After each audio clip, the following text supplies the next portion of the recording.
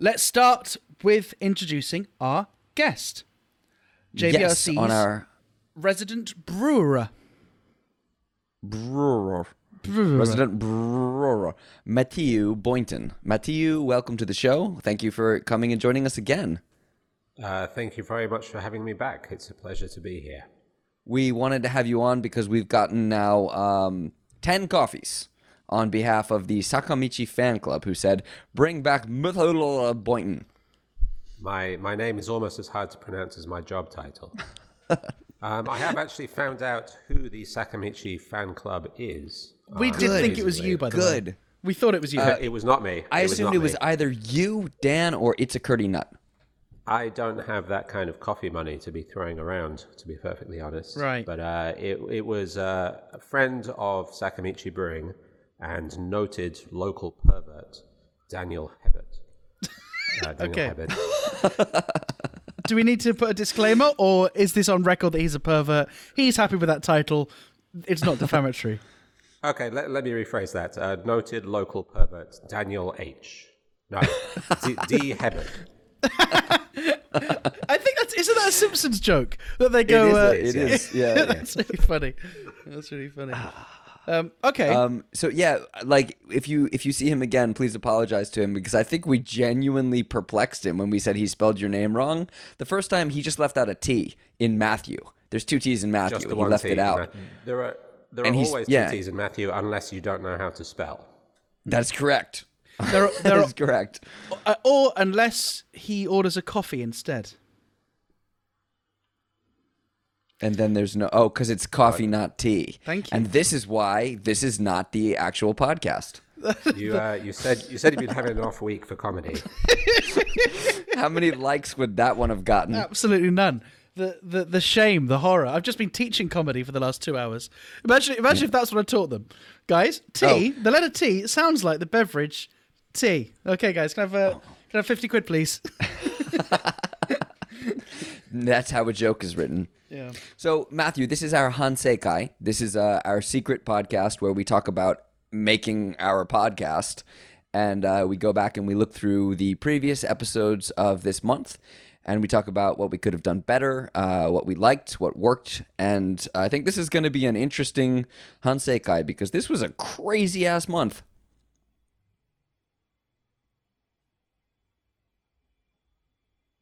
Cool. Well, Bobby's gone. I can only presume that... I thought you just started... it was just at the moment when you started talking... You said the word interesting. And then you started being rude about the Shiites. The Shiites, the Sunni. I meant the Sunnis. I get them mixed up. Okay, fine. No, what I had said was it's going to be. I think this should be an interesting show because this has been a crazy ass month. Yeah, it's been our best month in terms of we've recorded. So, firstly, we've recorded more episodes than we've released because we recorded an episode with Dan that's going to be released next week. So we've recorded. It's the most episodes ever recorded, and it's our highest ever download figures, and it's probably some of our best jokes, and we crossed the 1K Twitter follower thresholds. We had our best month in terms of not only downloads but buy me a coffee earnings. Yeah, and we hit $100 a month in terms of our contributors. Which great. Means we still have to do a face reveal. You promised we were going to do a face reveal. Yeah, we need to work out how to do the face reveal. Never hidden our faces. Well, that's obviously what the joke was. So my idea was we reveal that our faces are a fammy chicky. But that was my idea. What the hell? It's my idea. That was Bobby's idea. And Bobby was so keen. The reason I said that was Bobby was very keen to like plant that flag and double down on that's my idea, by the way. Bobby even said when he told me that idea, remember this was my idea. Dibs. Because Bobby's fed up of him coming up with ideas and me claiming them as my own. This one he was so pleased with. He reminded me I'm not allowed to claim it as my own, which is why I just claimed it as my own. The face reveal, I think it has to be... we have to do something funny, don't we? But it's a funny thing, the $100 milestone, because $100 doesn't seem like a lot. Right? To some people, some people can bill $100 an hour, right? Some people, $100 is nothing. But $100 to us represents at least 25 people bothering to give us their credit card details, which is a lot. So I'm very humbled by that milestone. It still doesn't necessarily cover our costs, but it's a good start. Hey, Struggling Bobby, businessman Matthew Boynton. How do you feel about Ollie saying $100 doesn't mean anything? Oh, nonsense! $100 barely gets you half a pint in his bar. That's a vile slur. I didn't come on here to be insulted. I came on here to insult you and to insult the Conveni Boys. Okay. I take it back then. Not struggling businessman, very successful businessman. Yeah. Matthew Boynton. How do you feel about Ollie's assertion that $100 is an awful lot of money? Yeah, you could buy a lot of beer for $100. You could buy a lot of family chickies for $100. Great content. All I need to do now is Control-C, Control-V that for 30 minutes, and you've got a Conveni Boys podcast. Right, let's. No, Ollie, don't diminish what they do. It's a lot of Photoshop as well. Right, let's go through this month's episode.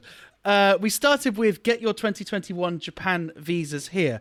Now, the first comment I'd like to make about this episode is I don't remember who it was that said it to me, but think about the titles of your shows, because think about putting titles of your shows that people would search for. If you want to increase your listeners, think about what people Google and have a search term. And that's what happened. We had a lot of people searching for Japan visas.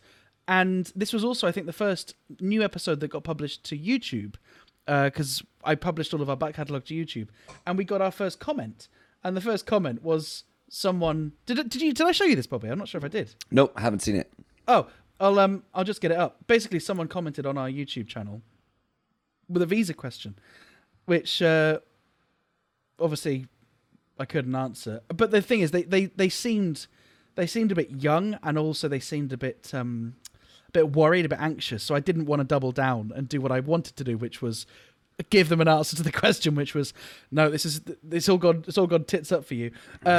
They said, how likely is it that I will receive my COE? I don't know what a COE is. Certificate of entrance, maybe, which has been guaranteed by the sponsor 1 week before the ban, 20th of the 12th, to arrive in my country by February, with the government now stalling any visas until the 31st, and the state of emergency being in place until the 7th of the 2nd. What are your thoughts? Will it become possible to start an exchange student program in April, or highly unlikely? Now, obviously, I wanted to go hard. It's like, okay, well, based on what we know specifically about your country, because they didn't mention your country, but I wanted to go what we know about your country. But in the end, I just went to, thanks for your comment, but we're a podcast about river cruises and have no more idea than you do. We're sure this is stressful, and we hope it all works out for you. So anyway, was the comment signed Kono Taro? Exactly. But I would have just replied with, like, please contact Magdalena Osumi. Yeah. If it was Kono Taro saying that, he'll be, which country is your country? Do you have any spare vaccine stock? If so, would you mind filling your suitcase? I'll give you the money when you arrive. Yeah. I think there's a fine line to walk, because we're starting to get to the point where we're getting engagement from people who are potential fans and don't yet know who we are or what we do. Like, we've gotten to the point where we're on the radar of people who aren't already very familiar with the show. And so I think that was a good way to deal with it, because you've got somebody who, if you'd done what your instinct was to go hard and make a joke out of it, you would have insulted somebody and driven somebody away. Whereas replying, we're a podcast about river cruises, but we're sympathetic, might make them actually listen to the show before leaving a comment right the next time. Well, but don't forget, I made this mistake, right? Because someone on Twitter commented on one of our social media sharing things, which was entitled "The Glass Cliff," and in the first 8 seconds, you, Bobby, mentioned the Glass Cliff. This was not this week's episode.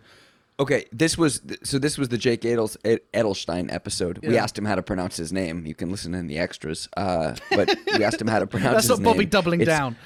Jake Edelstein. And so this was a social media clip that the title of the clip was Glass Cliff. And the media in the clip starts with me saying, I've heard that this is one of these glass cliff phenomenons.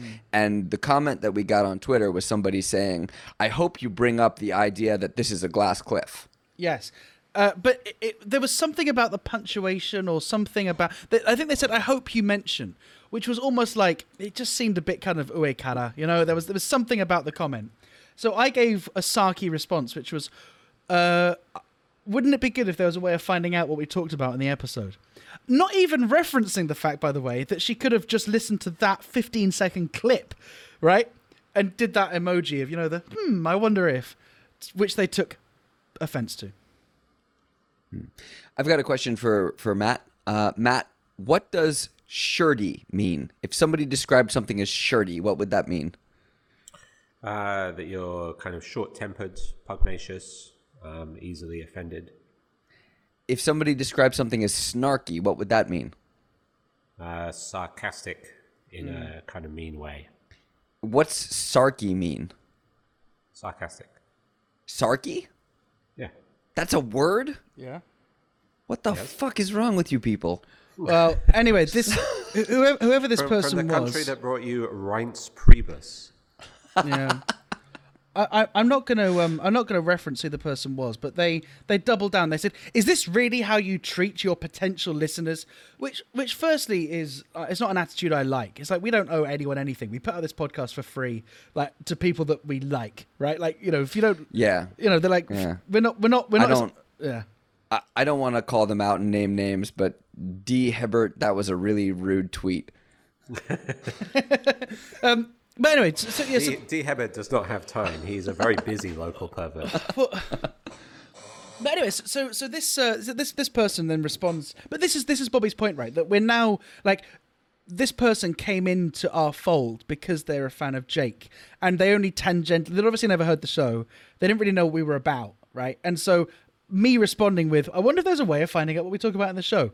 That's totally on brand. If you've listened to the show, you know that's exactly how I would talk, right? That's exactly what I'd say to anyone. Like I would frankly be ruder. And so we then got a private message from this person saying, why are you publicly being so mean to me? And it's like, well, you started it, love. And they said, I actually liked it and commented so I could find it later to listen. That's not how Twitter works. Then they said, do you treat all of your potential listeners like this?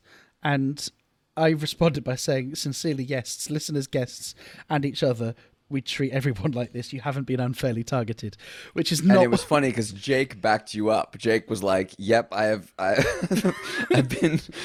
been both listener and guest, and they're just horribly rude. Yeah. To which they responded with, wow, gee, I can't wait to listen now. Then it went on, and I realized in the same way that I deal with kind of idiots at comedy shows, eventually you're not going to win on your own terms. You have to win on their terms. Work out what are they looking for. What does she want? Or they want, or he wants. It was a she. I've just given it away. What do they want? They want an apology. They want me to be humble because they don't like the fact that I wasn't humble in the first place. You know, showing the humility of and the good grace that they were a potential listener and I didn't warmly invite them into the fold, despite the fact that they did something idiotic like posting on Twitter before they'd read the article, which is like, you know, the basically the meme of our generation, isn't it? Right? We're in this mess because people don't read the article. Anyway. Lesson learned. I probably shouldn't have been so snarky, but you know. Yeah, well, I mean, I think it's something that we'll deal with a little bit more in the future as we get a wider audience, which it blows my mind that we continue to do. For this show, which we still have almost no listenership, it's really kind of like the entire point of the show is for us to kind of like reflect on what we've done in the past shows and what we could do better. And our guest, Matthew Boynton, was kind enough to go through and listen to all of the shows this month again, so he could kind of give us his opinions and his review of each of the episodes. Don't say he was kind enough to listen. This is what this woman wants us to be. Don't be humble. Don't be grateful. He was kind enough to listen again. No, they're great episodes. It's his privilege to be able to. I'm gonna say that those 4 extra listens are probably what put us into the most downloads ever this month. Yeah, Matthew. Before we talk about the episodes, which is obviously what Bobby's now trying to egg us to do. Do you have any thoughts? So hard. Yeah, no. Do you have any thoughts on our kind of online persona? He's got to turn his refrigerator on in an hour. Because Bobby and I, from the beginning, thought it'd be funny to make the podcast difficult to listen to. That is to say, you've got to put a little bit of work in to work out what the podcast is actually about. And originally we didn't even have Twitter, like we just put enough barriers to entry such that when you're in, you've got to be willing to listen to a show that seems to be about river cruises. Yeah, that's the first one, right? That's the very first thing, right? And because for me, there's only a point in doing a podcast like this if we do something completely different, right? Like, I didn't want to be another interview show. I didn't want me and Bobby to just be talking shit. I wanted us to be writing jokes. Well, Bobby too. This wasn't all my ideas. Writing jokes, doing something different, creating a format. Because that's the point of a podcast, right? You can do whatever you please. But that does come with a downside that we're not what people necessarily expect. So, Matthew, as an outsider, what was your user journey? What was your experience starting at the top of the funnel, vaguely having heard about us, to then eventually getting what we were about enough that you felt comfortable to email in to go, hey, if you've got a guest spot.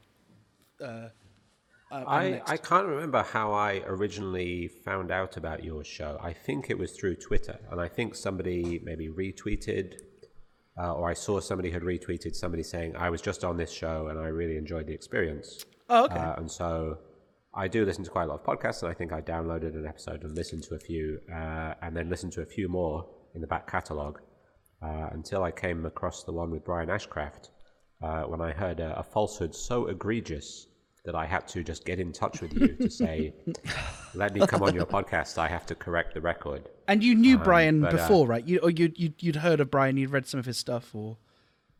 No, I had never heard of him. I've never met him. Let me just take this opportunity to say congratulations to Brian Ashcraft, whose book, The Sake Bible, just won Best Book Ever, or some similar accolade. Yeah, and I'd like to think that was all thanks to the extra spotlight that I threw on him through appearing on your podcast to cast shade. So you're welcome, Brian. But yeah, what do you think of our kind of? I don't want to use the word branding, but how we are online. You say that it should be difficult to listen to, and I don't think that's the case. I don't think your podcast is difficult to listen to at all, and it's very well edited. It's very well put together. I like the format. It's very easy to listen to, I think, except for the fact that the musical stings are quite loud, which tends to blow out my ears sometimes. Thank you. But overall, we get so much criticism for that. I try my absolute hardest, but yeah. But you listen to a few episodes and you get the idea of what it's supposed to be, and then it's a very well put together podcast. It's very well produced in stark contrast to a lot of other podcasts. I like the idea that there are in-jokes, and that when you get used to it, you feel like you're a part of the in-joke. But at the same time, I think as we grow, I kind of, every week I have this internal struggle with whether or not it's worth it, because we get to this point where we spend so much time on the in-jokes. Not even the soap talk, but like a lot of times. But that's a good example, though, isn't it, Bobby? Like, there's like you listen to that, you just don't know. 3 to 4 minutes. There's 3 to 4 minutes of in-jokes before we get into real content. Yeah, but you don't need to understand the fact that they're in-jokes to still find them amusing, I don't think. So, okay, well, they're doing a silly little advert here. That's quite amusing. And, okay, well, I get this bit. And for some reason, they call this part soap talk. I don't know why, but it seems to be the bit where they just have some kind of conversation. And then they get into the news. And I don't know why they're doing any of this, but I can still find it amusing. It is ridiculous. Like, I don't understand the idea that somebody would listen to the podcast and not understand soap talk. And like, have to be like, wait, why do they call it soap talk? When did we stop explaining it? Oh, pretty early on. I remember being annoyed by having to explain it. Yeah. Pretty early on, we stopped. But isn't it funny? Like little things like Bobby saying Japan by river cruise, and me going the news. That obviously none of these are planned, are they? They just happen for a couple of weeks and they stick. One week I decided to add the McDonald's jingle to everything I said.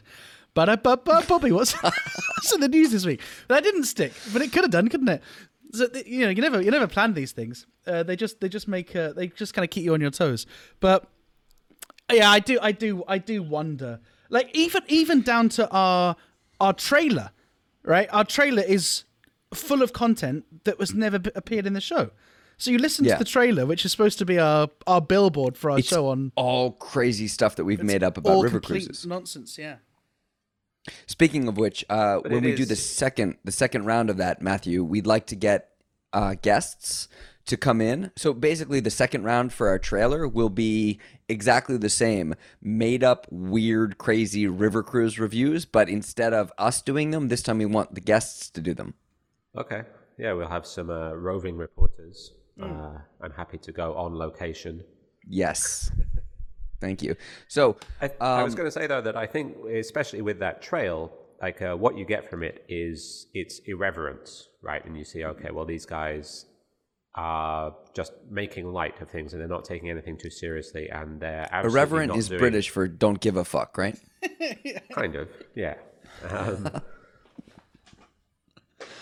But you're the one thing you're not doing is these kind of only in Japan or never change Japan kind of stories of outside Japan looking onto Japan as it's some kind of weird thing, weird fly trapped under glass. But you're in Japan and living the experience and doing it irreverently, which is appealing to people who live here.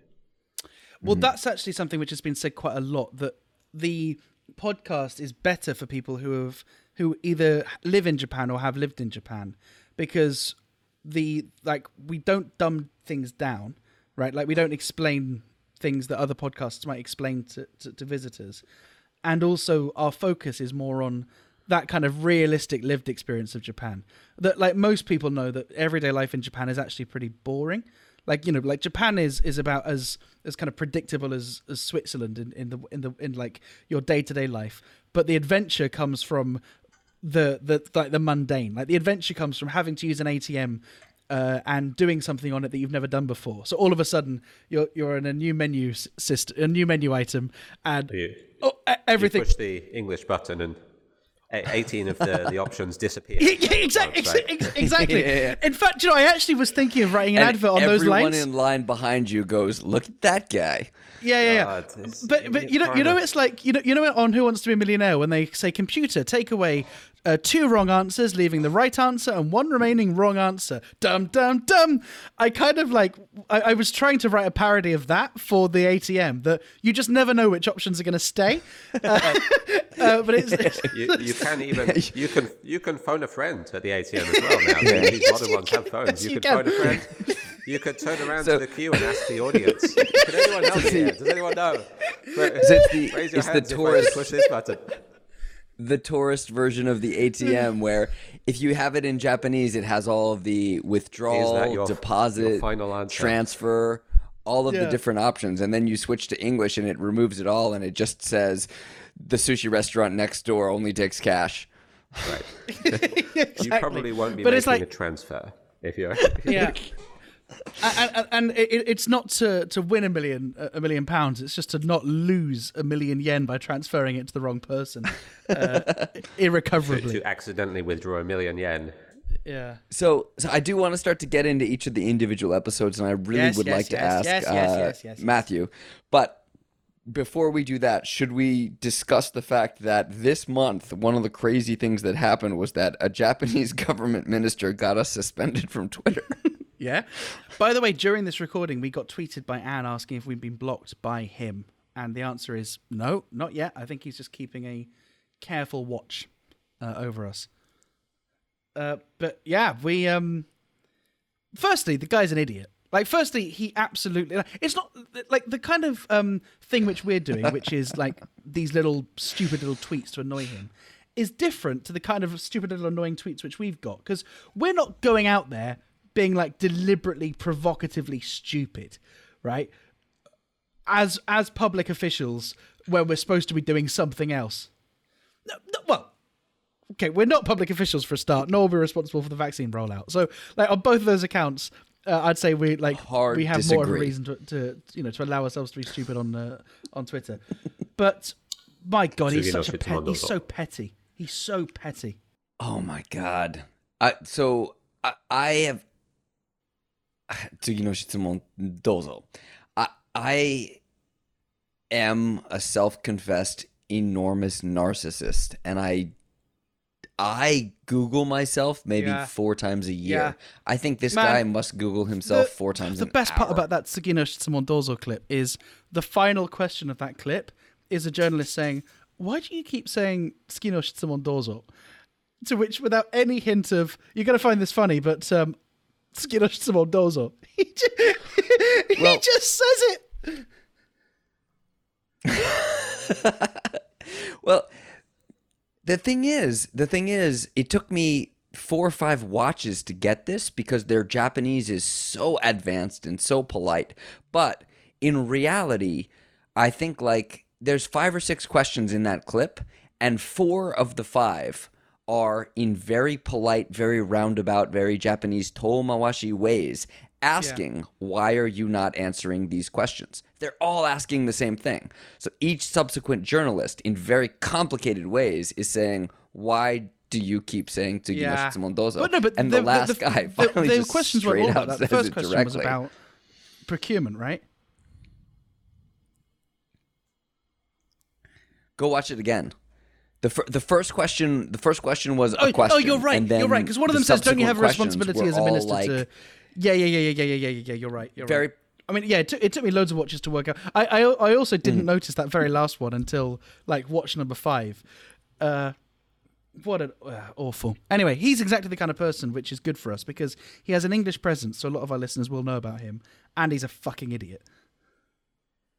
I get it. It's frustrating when you can't render your name as it is in your native language in another language. And that's why Mashu Boiton, as is written down on every single form that I have to fill in here in Japan, you know, it sticks in my craw a bit. Yeah, okay, fine. You want to write your name the way that you say it in Japanese, but every language is different. I literally can't write my name in Japanese. Yeah.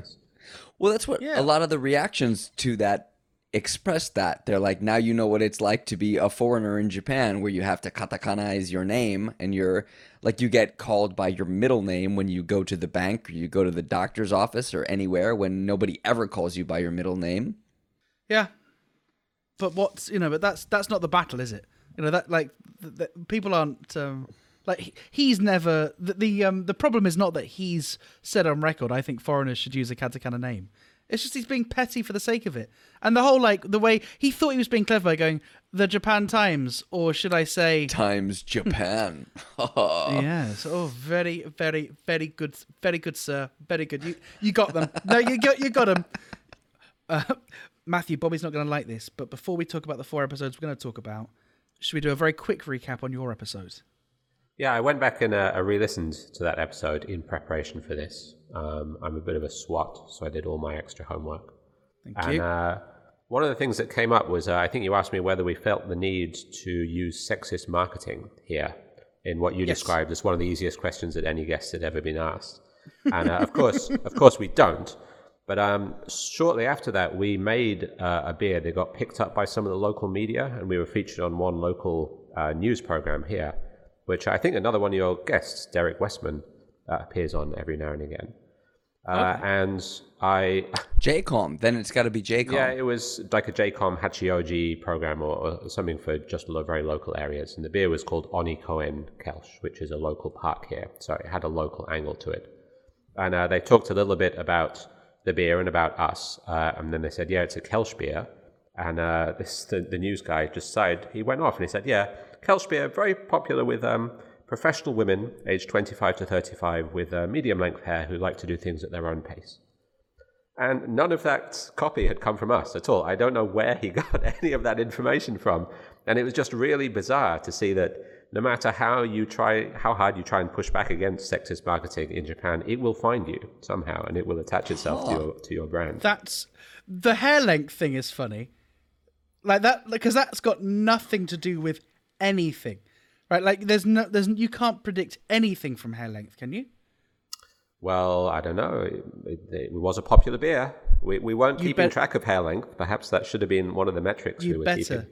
And also, how do you even track I'm presuming this is a translation from my pace. My pace. Yeah. What? How do you even track that in the shop? It's like, you're going to pay by cash or card? Give me a minute. It was just such a bizarre little aside that I had no idea where it came from or what kind of background reading he had done. But yeah, that was one thing that I wanted to bring up again. Is it possible that was a joke, that he was just trying to make such a specific genre of person? It is completely that it was possible. Supposed to be over the top and funny. It is completely possible, but his fellow newscaster, who was a woman, kind of looked at him, didn't laugh, and then they just continued with the story. The other thing that you sort of nailed me down on that episode was that after you gave me that very easy question, you tried to nail me down on a couple of more controversial opinions, including whether or not this is why we're good at what we do. We lure you in, false sense of security, and then boom, hard-hitting investigative journalism. So I've prepared a few more of my controversial opinions today that I want to read for you, just to see where your line is, where you draw the line here. These all right, escalate. Daniel Hebert, listen up. D. Hebert, please. David? Daniel Hebert. What was his name? Let's call him Daniel H. For privacy's sake.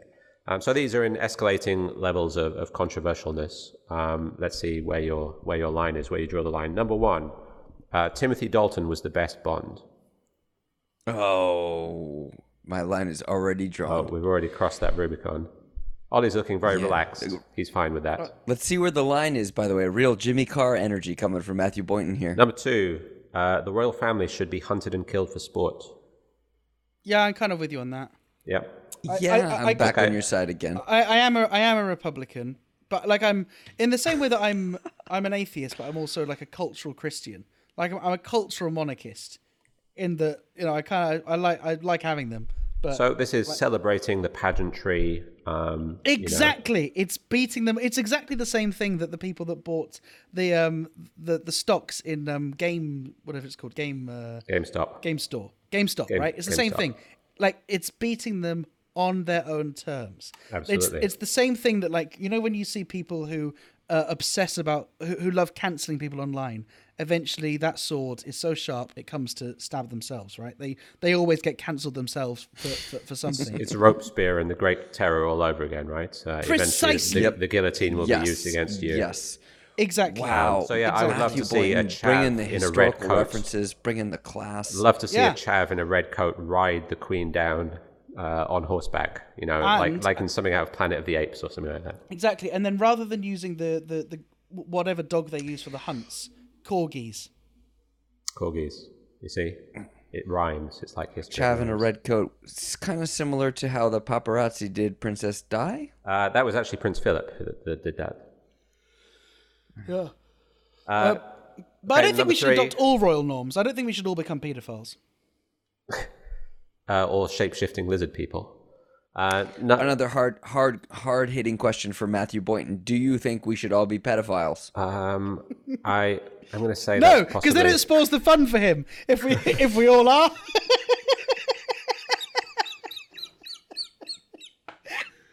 This is maybe one for your Twitter pugnacious Twitter persona. Number 3, and this is the most controversial opinion I have.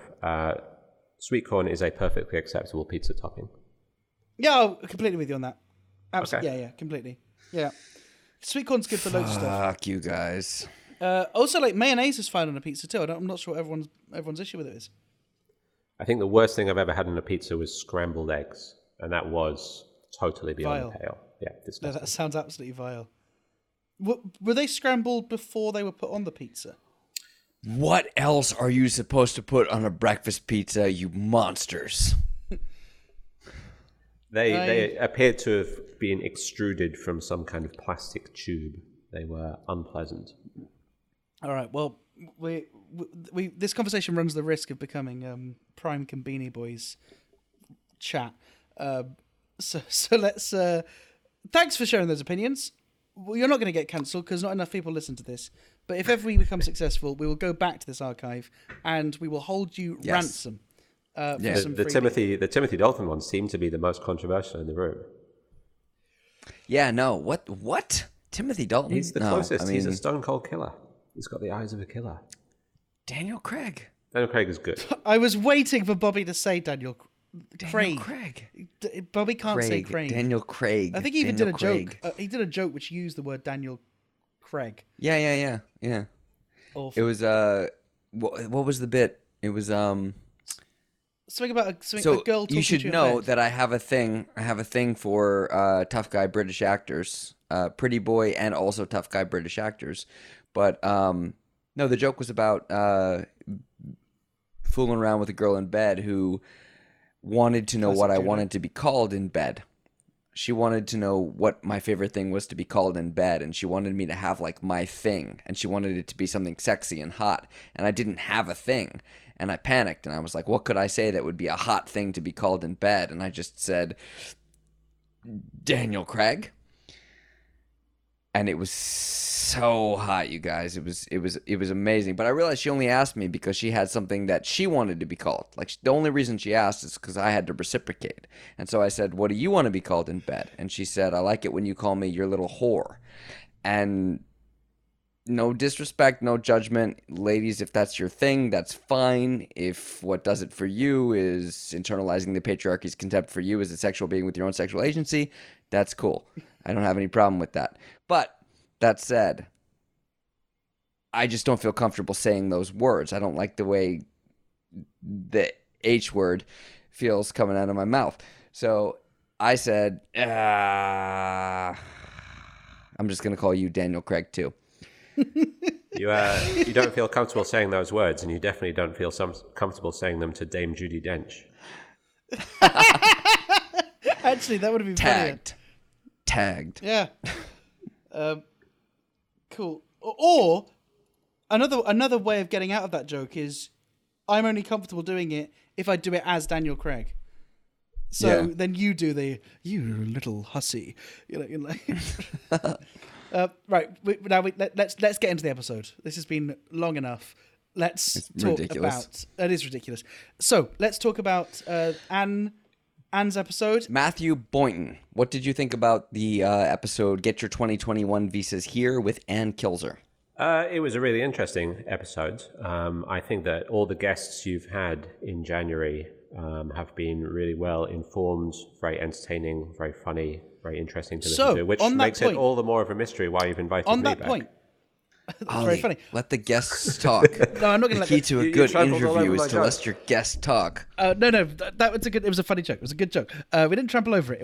It will stay in the edit. No, but it's I didn't even hear the joke because you trampled over it. What was the joke? He's astonished that we haven't got him back on because all the guests. No, the joke was I'm astonished that you have got me back on because all the guests have been so interesting and very interesting though.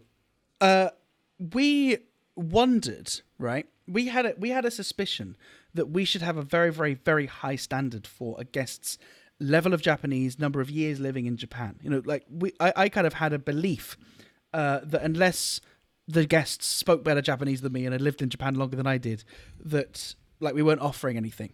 And Anne, yeah, that's why you were on the show and Daniel wasn't. Exactly. Daniel. But Anne, right, hasn't yet mastered the language. I do think she's learning. She hasn't been in Japan very long, and also doesn't work in a Japanese environment. Mercari is bilingual. So initially, when we thought, should we get someone to talk about visas? Like I had a question mark as to like, would that be useful? Would that be interesting? Is Anne the right person? If we want to have Anne on the show, which we said that we would because we had the full trio of the Speak Her people, and we all wanted to make sure they had a platform. I wonder whether that was the right topic to talk about, but I was proven wrong because we forget that a lot of people listening to the show might have never been to Japan, or maybe would be in Japan for just 1 year or 2 years. And actually, Anne's experience is still very useful and still very valid. And she had a lot of there was a lot of things about her particular circumstances which were unusual enough that it was interesting. I was a hard advocate for having Anne on because in our interaction with her on Twitter, in our interaction with her on the Christmas show, she's funny. Oh, she's great. Oh, no question about that. Like, I wanted her on the show, but the question was, like, is this topic too technical for someone that hasn't had to go down to the visa office, 10 times in the last 20 years? But I was proved wrong. I think it came out very well. Good episode. It was a really good episode, and I think I thought that the Speak Her trio that you had on were all really good as well. Oh, hard agree, all great. Yeah.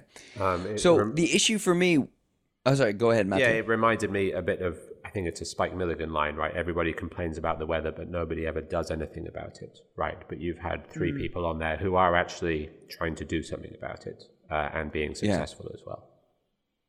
Yeah. Yeah, I agree. The issue for me with this episode and with this month is that this is the first month that we've really kind of committed ourselves to doing half and half weekly current topical shows versus what we hope will be evergreen shows. Issues that, like, you know, we'll get search results for. People looking up, you know, how to come to Japan. People looking up parenting in Japan. People looking up learning Japanese. And what we found is that we do these topical, current, news-related shows every week, and they function well in the moment, but in the long term, are people going to be finding these later and still finding them relevant? And enjoyable. And that's kind of, yeah, and enjoyable. If you don't know that Konotaro was a dick last week, are you gonna listen in and we're just betting on Konotaro being a dick forevermore. Every week, yeah. I feel like that's probably a safe one, but like the super Corona focused or the super Olympic focused, like you hit 2024 and nobody's going to be listening to what happened with the Japan 2020 Olympics. They're going to be listening to what happened to the ice caps melting and everybody drowning. But Matthew, what do you think about this idea of trying to move slightly away from the hot topic this week and into something that might be more of an evergreen, I want to move to Japan, I want to know about Japan kind of topic? Yeah, I guess the question is, who are you making this podcast for, right? Are you making it for people who already live here in Japan and are interested in a kind of irreverent take on the affairs of the day and daily life here in Japan? Or are you making it for an audience who doesn't live in Japan and is interested in Japan from an outsider's perspective?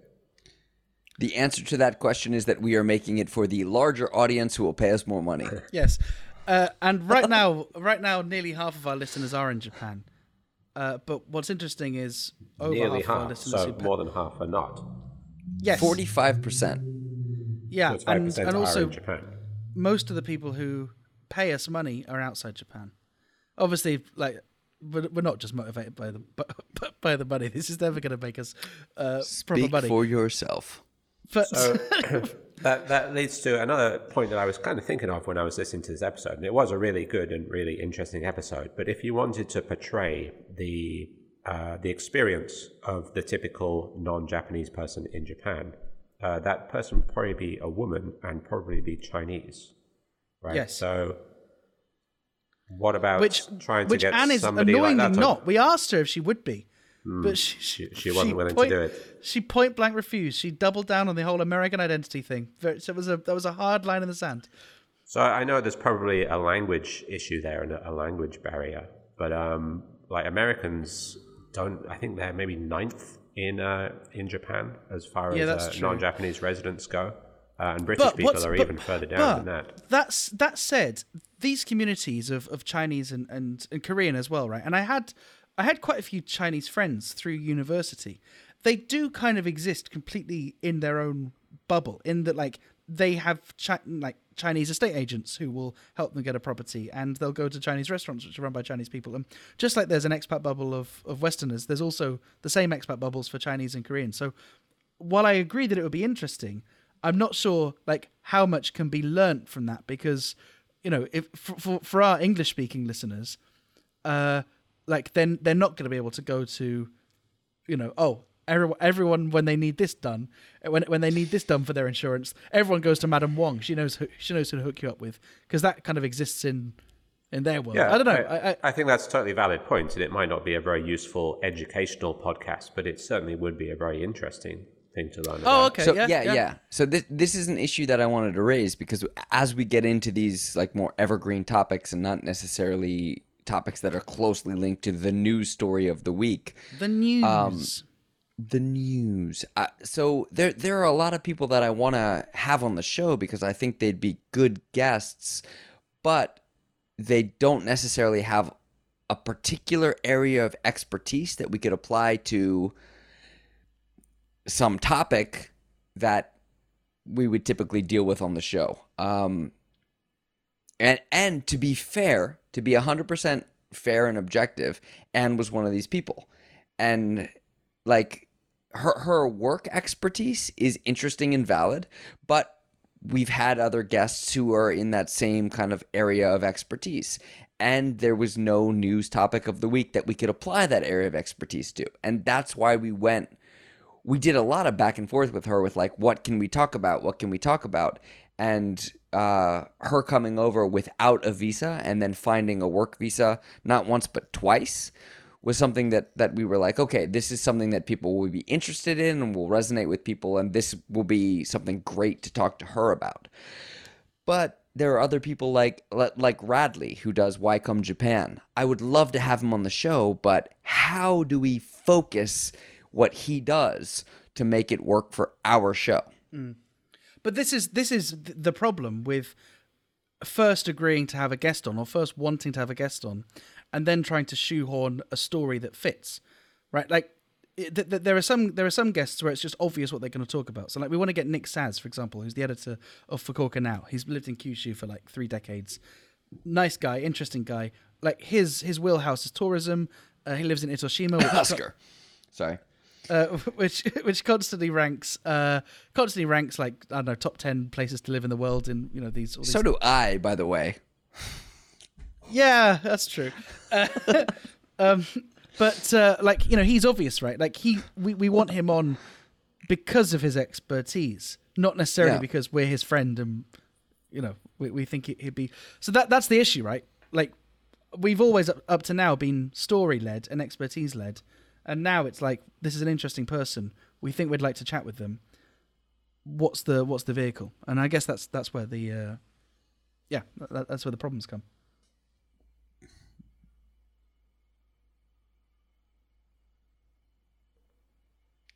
Which is a very long way of saying, Matthew, what are you actually bringing to the table today, mate? I could ask you the same question. You're the one who asked me to be here. So here. Full disclosure, we asked you here and not on the main show because we didn't have a beer-related story of the week. I can talk a little bit about my own job hunting experience here in Japan. When in a previous career, I ran seminars for Japanese people who were trying to hire non-Japanese people into their companies. And we had to kind of explain how the whole process is very different in Japan and for non-Japanese people. I've been to Japanese-style job interviews where I wasn't asked any questions.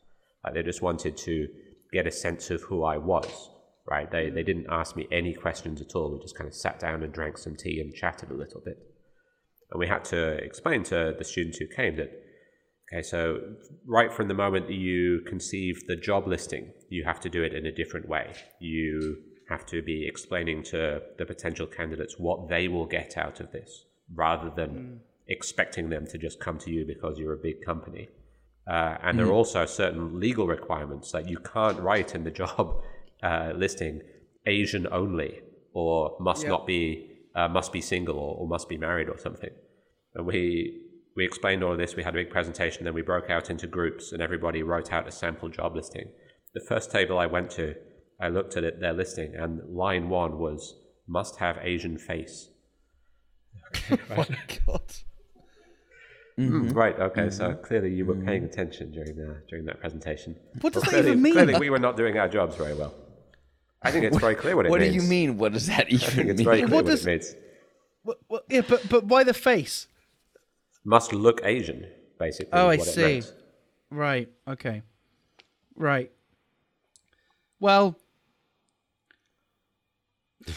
Sorry, I don't really have a joke to add to that. No, you know, I'm just astonished. It's like, what did the job have anything to do with needing an Asian face? Because there are loopholes in the law, right? Like casting directors are allowed to cast for a black person or a Indian-looking person or whatever. So, do they have an out? It was just like some kind of mock job listing. I think they were looking for a sales representative. So they were saying, you know, if we're going to send this person to clients, potential clients, then it has to be somebody that the clients feel comfortable with was their excuse, which is a very common excuse. Awful. I used to work as a telemarketer, and I found that we were supposed to not have people's names. Like, they gave you a list of phone numbers and names, and you were supposed to pretend that you didn't have their phone numbers and names. You were randomly cold calling because people were very upset that you had their phone number and name ahead of time. And I found, just by fooling around, that if I had somebody's name and I knew who I was calling, and I knew that there was somebody in the house named, say, Richard, I would get more engagement and a more likely response if I said that my name was Richard when I was calling. And I would go, hello, this is Richard. I'm calling from whatever, and I'm calling for this reason. And they would go, that's my name. Instead of going, this is Bobby, and I'm calling from somebody. So I do think there's something legit to this idea of, like, Rui ga tomo o yobu, like, nitamon doshi de moriagaru. There's this idea that, like, you recognize something familiar, you recognize something that's the same as yourself, and you're more likely to engage with it. Well, this is kind of the hot issue at the moment, right? With unconscious bias training and this idea that racism is not something that you do, but it's something that you acquire by virtue of being born into a certain skin color, right? This is a very live debate at the moment, right? Yeah. Or in your case, racism is something that you are. Thank you. No, but that is something, right? This idea of whiteness transcending even people that have white skin, right? You now see, black people who do things which are seen as culturally regressive being, like, called white, right? So I find the debate fascinating, but you're absolutely right. Psychology studies have been done on people having the same birthday. You're more likely to do a business deal with someone if you find out you have the same birthday or the same birth month, just because you feel some kind of kinship with them.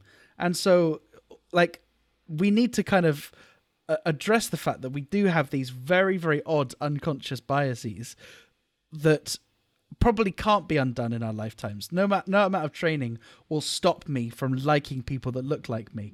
Which, make your own jokes, but that's the way we are.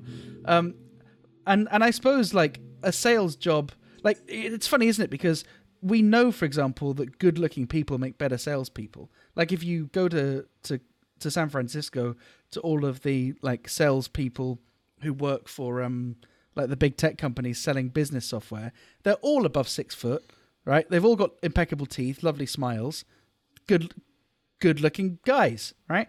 And, like, obviously you couldn't put that in a job description, but that's obviously what you're going for, right? Like, they wouldn't want to hire someone that you wouldn't want to go for a beer with. So while we can say, yeah, it's terrible that they've said no Asian face, that is just one point on a spectrum. They said Asian face because they were dealing with Asian customers. That's what I said. What did I say? You said no Asian face. You said the opposite. Oh, no Asian face. Okay, fine, whatever. But you know what I mean, right? Like, although we say that's objectionable, that is just on a spectrum of a large number of things which we do find acceptable. So it can swing the other way, though. Some customers came into the tap room the other day.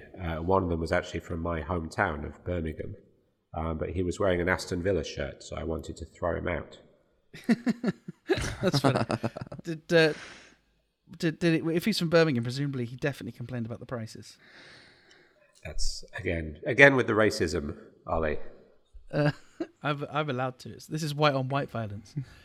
All right, have we covered Anne's episode with enough? Yes. Episode 2 of January, A State of Emergency for Suga's Approval Numbers, featuring Jake Earlstein. Great guest. The proper pronunciation. This is another one where the extras might even have been better than the actual show. I listened to the extras just this afternoon, and you get pretty heavily into Jake's dating life, which I was not expecting. Yes. Yeah. Yep. But it was very interesting. If Lothario, next time you have him on, if you could produce, like, another little extra show that is just 30 minutes of his laugh, I would really appreciate that, because I think that's one of the highlights of his episodes. I know it is like in post production I've edited in a 14-year-old girl's laugh, isn't it? It's very adorable. Do you know what's funny? This is jumping ahead a little bit, but the most detail that we got into Jake Edelstein's love life was actually in an unrecorded session with Lisa Du, who knows a lot about it. Yes. Yeah. Possibly stuff which we shouldn't even put on record. Spilling But the Lisa somehow knows that Jake's a player and knows some pretty naughty things. Yeah. She's a platonic friend. We should specify that. But, should we? Do we know that? Yeah, she said it. She said like Jake's never put the moves on her, but she mentioned that her immediate environment has made it very clear to her that Jake is a Lothario. Yes. Something that you would know nothing about. Lothario being a word for pervert, but successful and welcome. It was an interesting episode. Bobby's not gonna dignify that with a response. It's not going to rise to the bait. I really enjoyed this episode. I've enjoyed every episode that Jake has been on. His third episode. So he's always very insightful. He has a lot of very interesting things to say. And I think one of the most interesting points that came out of it was you were talking a bit about American politics and all these American commentators coming out. And this was shortly after the riot at the Capitol, right? And the line was, "This is not who we are. This is not who we are." And if you have to keep saying that all the time, perhaps it is who you are, you know? Yeah. And I remember seeing some very tearful American YouTuber. This was actually shortly after I think Trump had that Lafayette Square cleared by his goons and tear gassed all his goons so he could hold up a Bible in front of a church. And some very tearful American lawyer saying, "This is not who we are. I can't believe Americans are behaving like this." And I would say, well, no, Americans do behave like this. They just usually behave like this in other countries. This is absolutely what Americans do. That was Ali's joke about the staycation insurrection. Right. But that's kind of a serious point as well. If you're an imperial power, eventually that's what happens, right? The frontiers come home and the people, the foreigners that you've been brutalizing all around the world, those same security forces come home and brutalize your own people. Yes, exactly, and you know there is a link to kind of ex-military and some of the the people that were pro-Trump. I think you're right. I think it is an ideology that doesn't just stay when you're out in Afghanistan and doing a tour elsewhere. I'm not comfortable saying that as an American because I think I see a lot of ex-military who are anti-Trump. Of course, and I think it's 50-50. I think it's like America in general. It's fucking 50-50, which is inconceivable to me, but it is. Right, but this is not specifically a Trump issue, though, is it? Right, the really awful things that he did don't even get talked about in terms of criminality. I mean, he's assassinating foreign leaders. That's just straight up murder. Putting children in cages, immiserating countless millions of people all around the world. If you're the American president, you sit atop a pyramid of immiseration that stretches over the entire world, and that's not even Matthew Boynton. At the risk of being too in-joke, I am so tired of your references to Iranian general assassinations. But Trump is not the only president to have done something like that. And of course, we look at him and we say, "Oh, well, this is awful. I can't believe Trump would do this." But all American presidents do this. All American presidents murder people all around the world all the time. Trump presided over fewer wars than Obama, and you have all these kind of statistics, right? But I think you're right that the issue is not that there are fans of Trump. The issue is that there are fans of Trumpism, whatever that represents, which is all of the kind of the underbelly of nasty American foreign policy, which is what you're discussing, but amplified and celebrated rather than brushed under the carpet, which is what's been done for the last 2 decades. Yeah, I mean, Trump was never the problem. Trump was the evidence of the problem. Trump was a symptom of the problem. But I don't even know where to go from there. I think the main issue actually, and I don't think people in America quite realize this, but one of the main problems we've got is that damn problem, The Apprentice.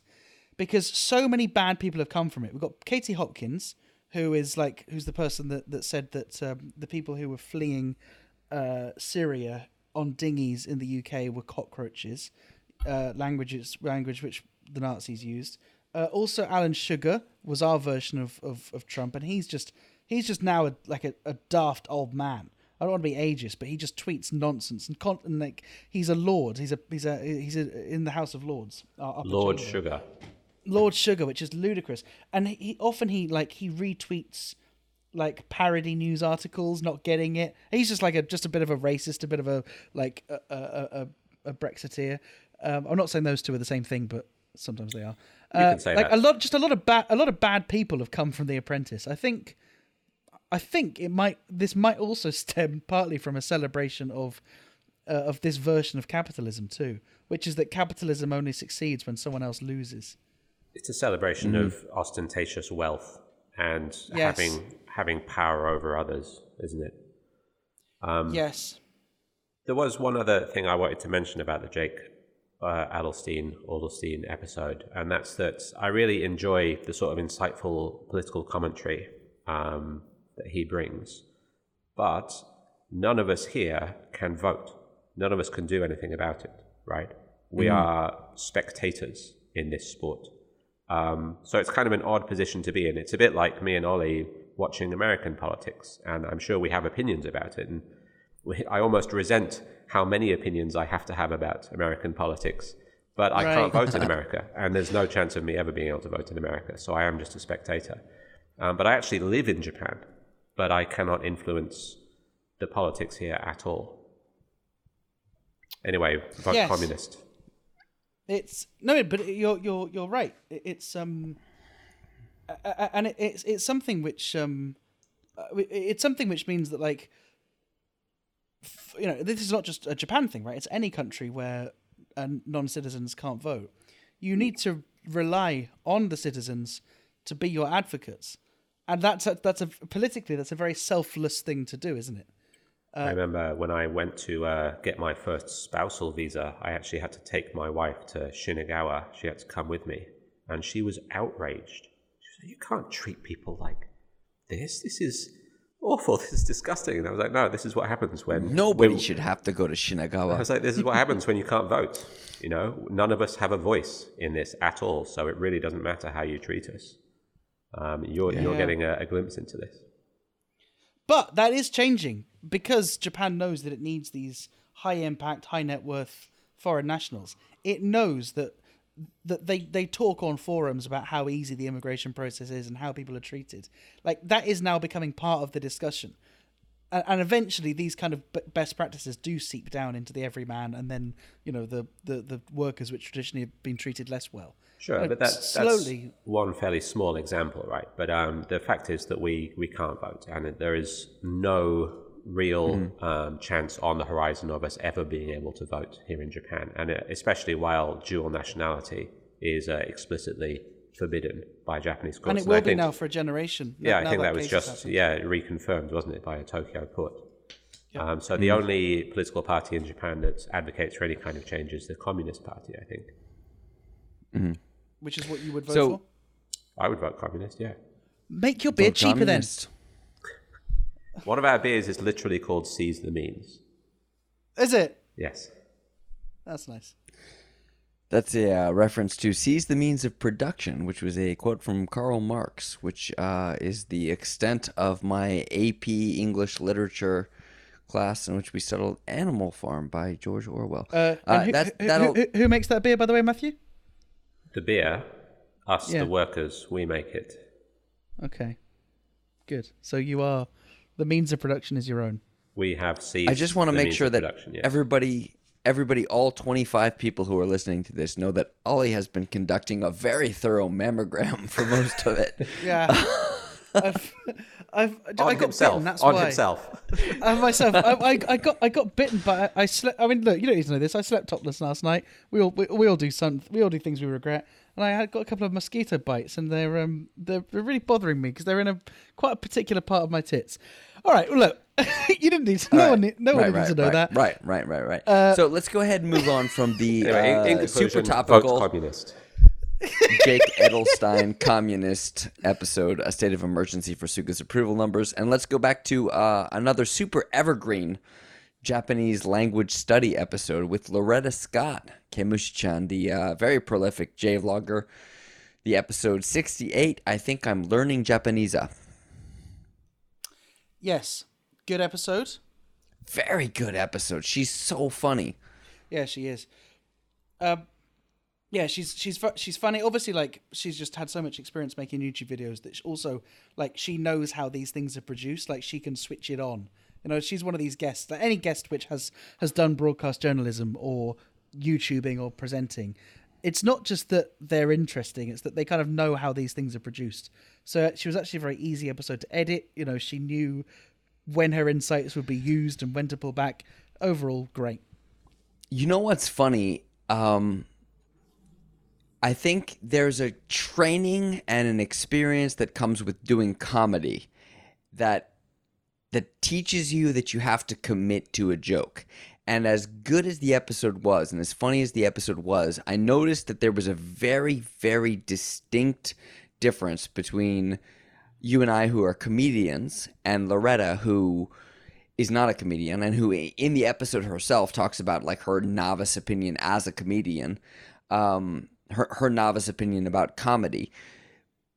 The idea of committing to a joke. When you tell a joke, you commit to it.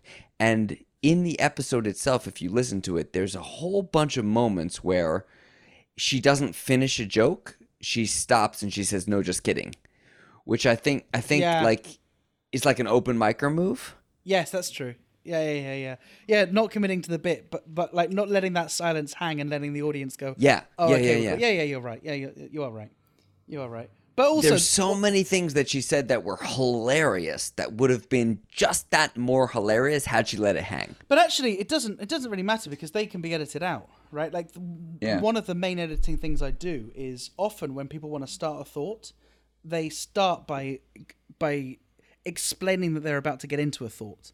Right? I'll give you one example. Like sometimes I teach comedy and comedy writing. Right? One of the things I often teach when you're writing funny prose is often you can remove your first sentence, right? And the reason for that is you need to get into first gear, right? One of the most important things about cooking is getting your utensils clean before you start, right? That sentence, the only thing that matters is the utensils. So start with that. That sentence can become, start with clean utensils. All the stuff with like, I think the most important thing about cooking is, in my experience, having been a chef for 5 years, all that kind of front loading to try and justify your opinion is something that we do in polite social circles to kind of show that we have some credibility, cage, slow ramp up. So most of the editing I will do in the podcast is remove all that kind of, so what I've been thinking about this over the last couple of years is Trump's an idiot. It's far more impactful and interesting to just hear Trump's an idiot. And the same is true for jokes at the end of a sentence. An inexperienced comic or someone that isn't a comedian by training will do exactly that. They'll say the funny thing, and like you said, they'll tail off or kind of backtrack as quickly as possible because they feel exposed. If you clip that, it's funnier.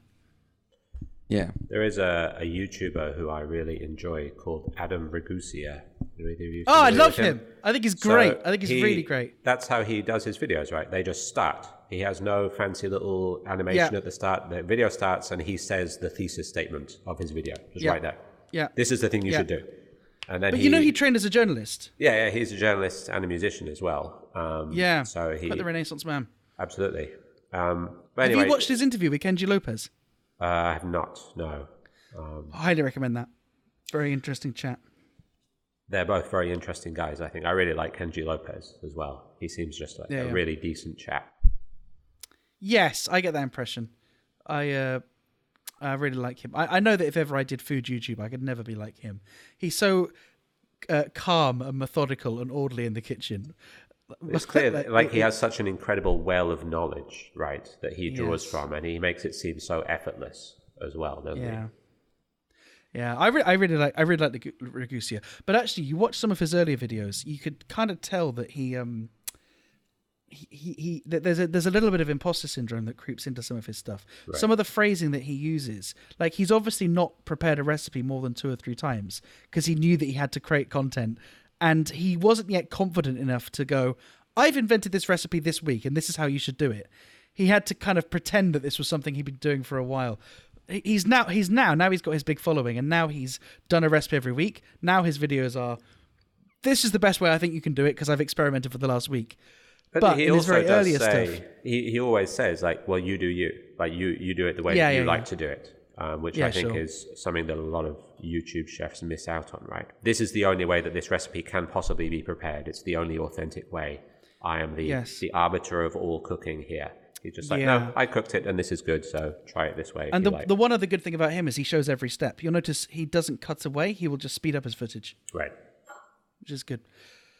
Anyway, good little tangent. Nothing to do with learning Japanese. A few little pieces of advice for you there, Bobby, on a successful YouTube cookery channel.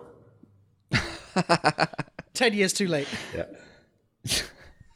Given up on that a long time ago. I really enjoyed Loretta's episode. I don't have anything to add to it really because she knows so much more than me about learning Japanese and about how YouTube works and about how to create good YouTube content that I just really enjoyed listening to her. Yeah. Yeah, and also I think both Bobby and I, this is one of these episodes where obviously both Bobby and I have learned Japanese to a fairly high level. I've learnt Japanese to a higher level than Bobby gives me credit for.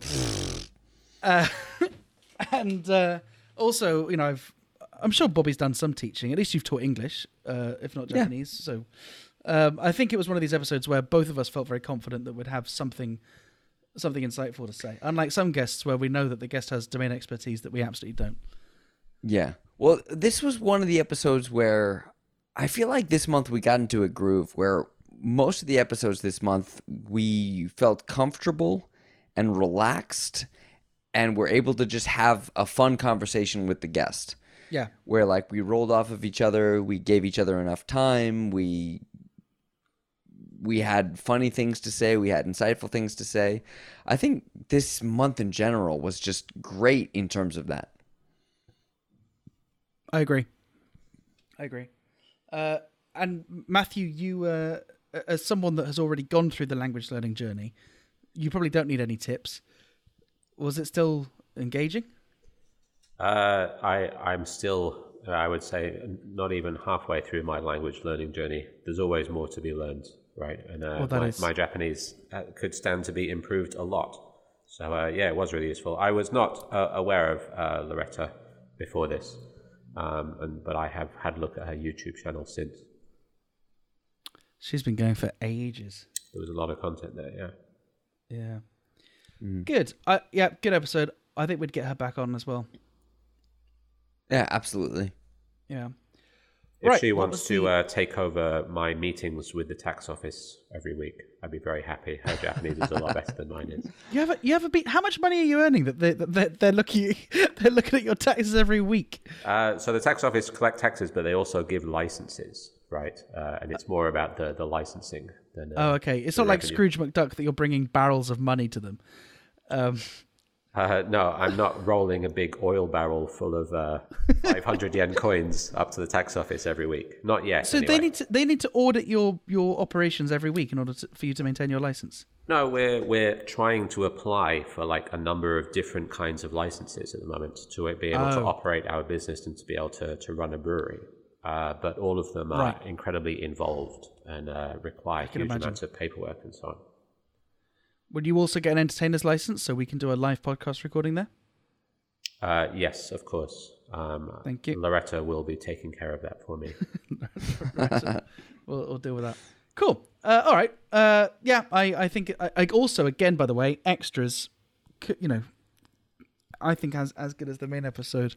I think this is one of those that, I mean, a bunch of times I've listened to our extras and gone, this is a podcast. Like our main show, more and more it kind of comes off as like a produced. It's a show. It's a radio show. Yeah, it's a radio show. It's a produced. There's this segment. There's this segment. There's that segment. It's a produced radio show. The extras sometimes are so good that I'm like, this should be the show. Yeah, and it's a very different vibe, isn't it? Because the guest is more relaxed. You and I both know that we don't have to be on as much form. Yeah. And also we're not clock watching in the same way that we do normally. But yeah, it's just a very, very different vibe, isn't it? Yeah. All right, should we talk about Lisa Du's episode? Yes, another fucking, if I say so myself, one of the best episodes we've ever produced. It's so funny.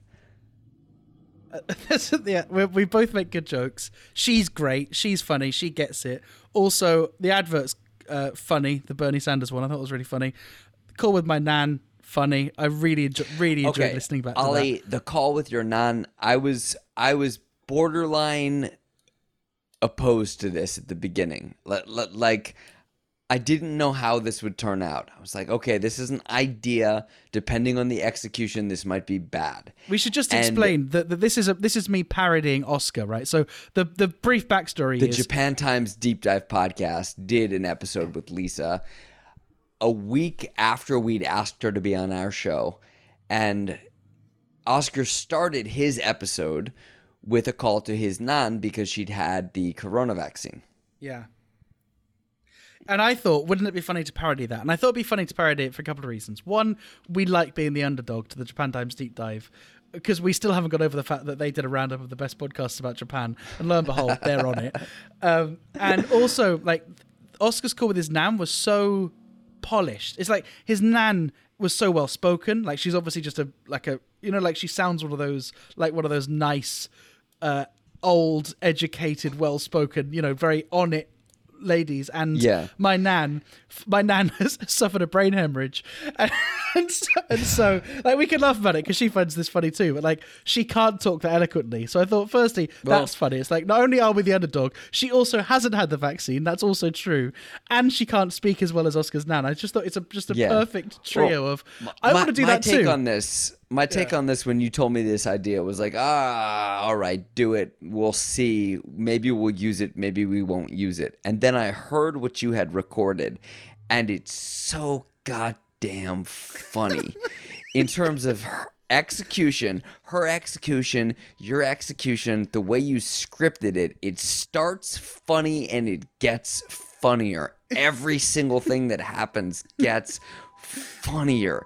I listened to it, no exaggeration, like 10 times. It gets funnier every time I listen to it. Yeah. The every single line just makes it better and better. Well, it makes it worse. That's what happens. Every single line makes the point of the conversation like more and more unobtainable. That's the way I wanted to write it. Here's the moment it clinched it for me. If this was bad writing,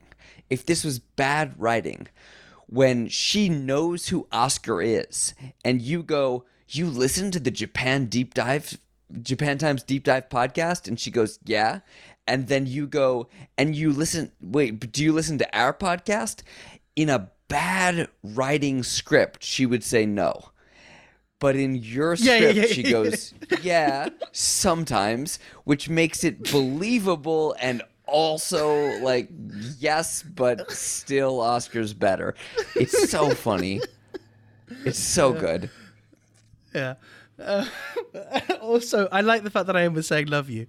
That makes this was a complete waste of time. Love you. And her acting at the end there is like, she went from why are you calling me at this hour? Don't ask about my jigsaw puzzle. It's none of your business. To very grandma in like, my grandson is trying to get off the phone with me and I would prefer to stay on the phone and keep talking to him. Yeah. Her acting in that is just so good. Yeah. She really enjoyed it, and I mentioned this to you before we started recording. But like my grandparents, they both don't work, and unfortunately, my nan is very unwell. She's incapacitated, not just because of the hemorrhage, but because as she was learning to walk again, she had some falls, so she can't really walk anymore because she's got bad hips, whatever. So generally, she spends a lot of time at home. My grandfather spends a lot of time looking after her. This was the main event for their day. Once I gave them this task, this was like, I just had this picture of my grandfather in like a director's chair holding one of those old-fashioned megaphones running through her lines, because he knew her lines off by heart too, and he was shouting them out as that's what was happening. It was great. I'm so pleased. Yeah. Also, Matthew, you said that you didn't even think it was actually her. You thought I was being her. Yeah, I honestly thought it was you doing a voice. Brilliant. So you went through all that trouble. I know. But this is the point, right? A lot of people, if they were new to the podcast, what would they think? What would you? No show starts like that. Like, what would you think? We kind of debated it. We were like, this is a joke that only people who have listened to the Japan Times Deep Dive podcast will get. Is it worth it? But again, like, these kinds of in-jokes, these kinds of, like, being a part of the community jokes are what makes it worth it for me in the long run. Yeah, it's like a hot fammy chickie at the end of a long day. You know what I mean? Oh, speaking of which, this month particularly, there's something that I've noticed that is an Ollie Horn trademark in terms of how a show is run. And I think sometimes you do this just naturally, and sometimes you do it so purposefully that it takes me out of the show a little bit. When we record the show, we look for a joke to end on. Yeah. That's one of the main things that we do, is that we go, we need to end this on a funny bit. So we can play our jingle and go, da da da da da da da da. So I know that we're doing this. Woo! And I noticed that I think an instinct as a comedian is that a joke can always be funnier if it's a callback. Yeah. And you do this in the extras and you do it in the show, but you go out of your way. I'm sure that there are wheels turning in your head constantly about how can I relate the end joke of a show to a callback. Oh, I'm sure. Actually, I would go one step further. I don't think I do it consciously, but I even think I plant seeds for callbacks. I think one of the reasons why my comedy can misfire is I'll try and do something so exaggerated that it's memorable, such that it can come back for a callback later. I think you're probably right. There was one show in the extras, and I don't know, it might actually be the one that hasn't aired yet with Dan. There was some topic where genocide came up. Oh, yeah. And then in the extras, in the recording of the extras... Sorry, Matthew's ears have just pricked. What? Which genocide? Which country? Tell me more. That's a callback right there, by the way, and it's funny. Yeah.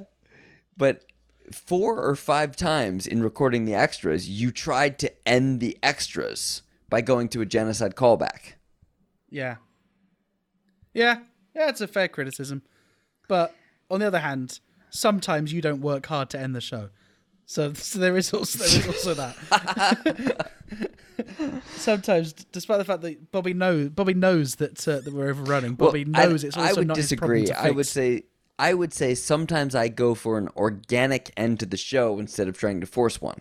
Yeah, that's true. But I like keeping to time. Unlike on this show, which has now run so long. Oh my God, this is going to be a 2-hour show. Let me just remind you, I was listening to this to recharge your device. We've got another 2 hours to go.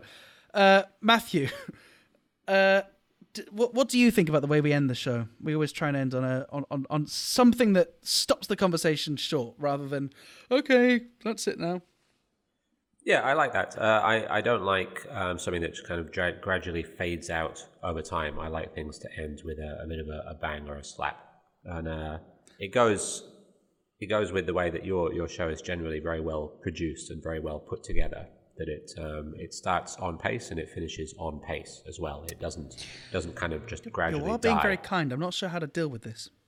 Speaking of on pace, let's talk about the Lisa Do episode a little bit more, because this was one of our best episodes. Matthew's here, so again, second best episode. In terms of laughs per minute, in terms of focus, in terms of informativeness, it was on point. There was so much accomplished in so much of a short period of time with these consistent laughs. And this was an episode where we've worked in the JBRC Press Club. In this episode, we've worked in Brian's appearance. We've worked in so much extra in-joke. Did you get that joke, by the way? Stuff. Did you listen right to the very end? Are you asking me? Yeah. I listened to it, I didn't think Brian had a lot to say for most of the episode, but I'm glad that he was able to join and to be part of it. Ollie wouldn't have been directing that question at me. He knows I don't listen to the end. Once you finish, you're out the door. That made me laugh. When I listened back, and I forgot we did the Brian joke, and at the very end, Brian goes, "Okay, guys, thanks. That was great to be here." Oh man, it's so funny. But so this episode, like, we hit all of the points that we needed to hit, and getting all the information that we needed to get, while making it a fun conversation and working in all of these different jokes that are very much on brand for us. Yeah. And yet, Ollie got a tweet that was so offensive to him that he had to mute it. Yeah, I was so annoyed. Well, I think the reason why... I'll explain that tweet, but I think the reason it was good is partly, obviously, because Lisa is excellent. And yes. Two things. One, the topic matter is actually quite small. And I think we forget that the better episodes are when we have a discrete thing to talk about. And we weren't just talking about vaccinations in general. We were speaking very specifically about the delays to vaccinations and the reason why some people might be opposed to them. That is something which can be dealt with in 15, 20 minutes. Additionally, Lisa gets us in the sense that she's got a good sense of humor. She's even watched your stand-up comedy. So neither of us were kind of treading on eggshells. Can I take a quick diversion here? Because one of my favorite things about doing this show is that occasionally I get a glimpse into myself.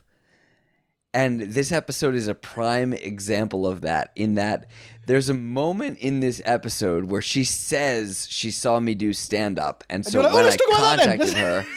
No. Not even that. It's worse. She makes a joke that on repeat listen is clearly a joke about having seen me do stand-up and remembering my name. So that when I reached out to her to be on the podcast, she was like, "Oh, I remember this guy." And she makes a joke about having seen me do stand-up, and when I contact her, her first reaction being like, "Oh, can I get your autograph?"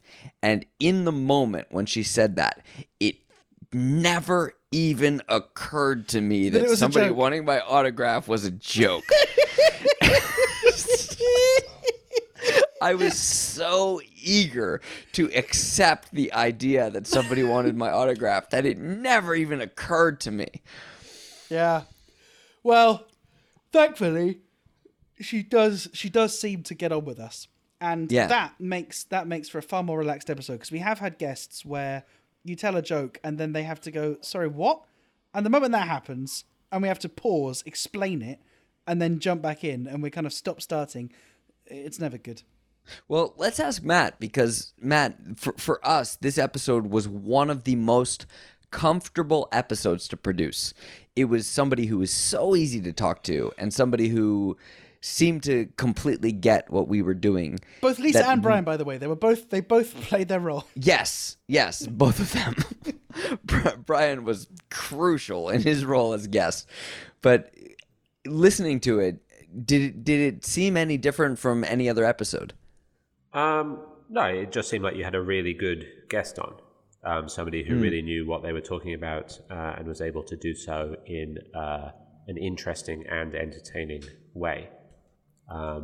It's hard to see all the kind of the behind the scenes, the inside baseball stuff that you're doing to edit it together to make something that makes sense for the listener.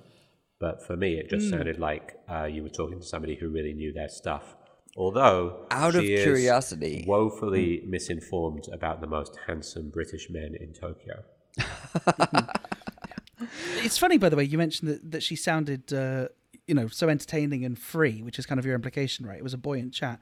She worked for Bloomberg, and we've had Bloomberg journalists before say, "Oh, they're very strict on public appearances." Let's not go down the whole Kageyama road.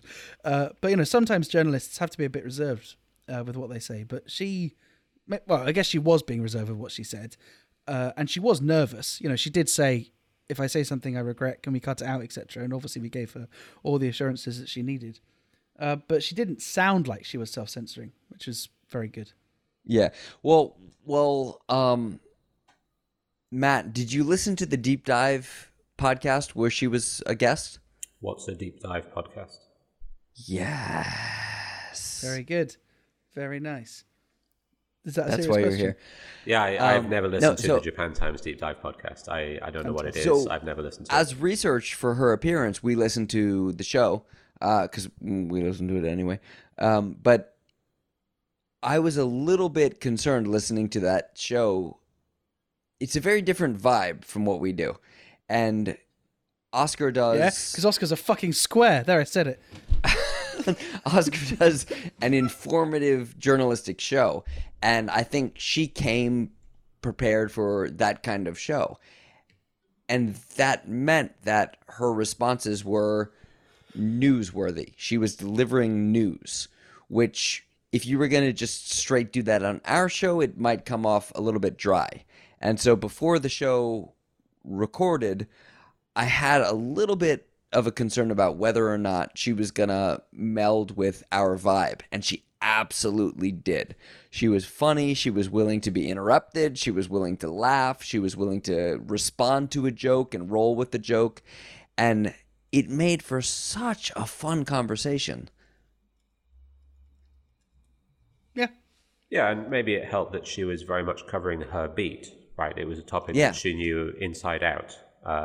Oh, no, Ollie hit her with curveballs. Ollie was like, cats? And she was like, yes, let's do this. Yes, and more cats. That is true, actually. I forgot about the cats. I was kind of tuning out at that point. I thought for a moment you were talking about the musical, Ollie, but it was clear. Well, I do quite like Cats the musical. Okay, this is a tangent. I had a comedy character, which I now haven't done for years. I forgot about this. Called Stuart Bin, and his claim to fame was he was understudy for the magical Mr. Mistopheles. And a Subway sandwich artist. Yeah. The Subway sandwich artist, Matthew. I could say I would base this guy, musical theatre graduate, wanted to go into the arts, became a sandwich artiste, and now does his Subway sandwich training through the medium of interpretive dance. And I have a 5-minute routine where I've memorized the entire Subway sandwich menu. Like I at the time I could do everything, all the breads, all the fillings, you name it, I could do it. And I would mime making a sandwich to some trance music. But anyway, I'm a fan of Cats, and I would have him as, like, he was interested in Cats, but he had a tete-a-tete with the director that he was trained in the School of Realism, and he got fired from the show because he would meow, and just he would meow and shit in a litter box. I should say that actually, because I shat on stage. But since getting a cat, I have started thinking, like, like this cat was a street cat basically, which we've like cleaned up and rescued. And it did occur to me, what if she goes back onto the street? What will they think of her? How fast? And of course, well, that is the plot of the Aristocats, isn't it? And so, the more I've been observing the cat and thinking, I wonder if there's any good stories that could be done about her. They've all been done. Do you know about the brain parasites that cats give you? Yes. Are you aware of this, Ollie? Yes. So when you were saying that you used to not be a cat person, but then after you got a cat, you suddenly became a cat person. This is a known phenomenon, and there's like some kind of fungus or parasite that cats have in their feces that infects human brains and makes them more well-disposed to cats. So I'm afraid it's too late for you.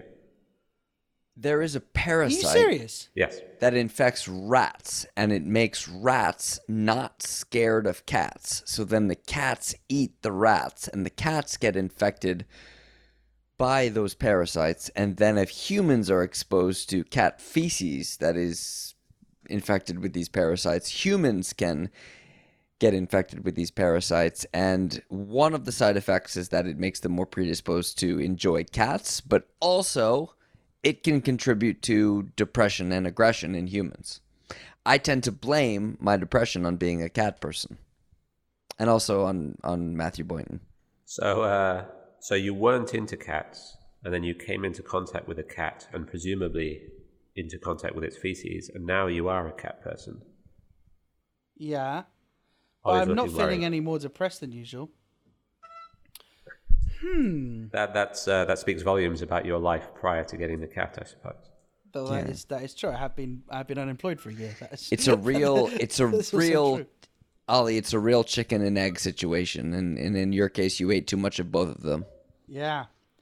I didn't know about this poo thing. I knew that I had to be careful about it scratching me, because my brother's a vet, and he said that vets have lost their arms because something that cats can put inside your arm when they scratch you can infect. That's how Samuel L. Jackson lost his eye.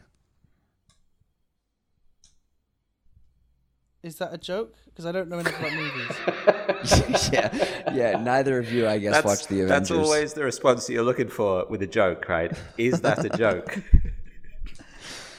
No, but Bobby knows I don't know many movie references, so I always get. Like, I'm assuming I know that's that he's in a let film me Agents of let me S.H.I.E.L.D. rephrase that joke. Let me rephrase that joke so Ali will understand it. That's how flubber. I love it. I get it. All right. Well, that's that. That's the episodes this month. We've got. Should we talk about what we're going to do next month, or should we let them go? Should we provide a sweet release? Well, before we wrap this episode up, I would like to mention that it is fucking insane and super exciting that Potty mouth. The company that hosts our podcast, oh yeah, I forgot about this, Transistor, released a video about how to make a good podcast based on our podcast. Podcast.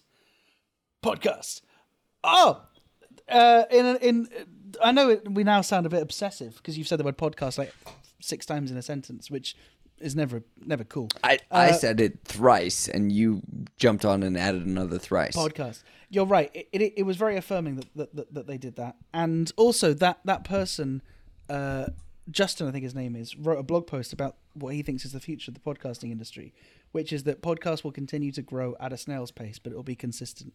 And something which kind of gives me hope is our audience, by any standard, is actually extremely modest, but it's full of smart, interesting people that we like. And I think, and this is something which I've thought about a lot, right, with stand-up comedy, that I've got friends that have cultivated an audience that, frankly, they don't like. And it's a real problem for them. They've got 30,000 Twitter followers, but they wouldn't want to go for a pint with most of them.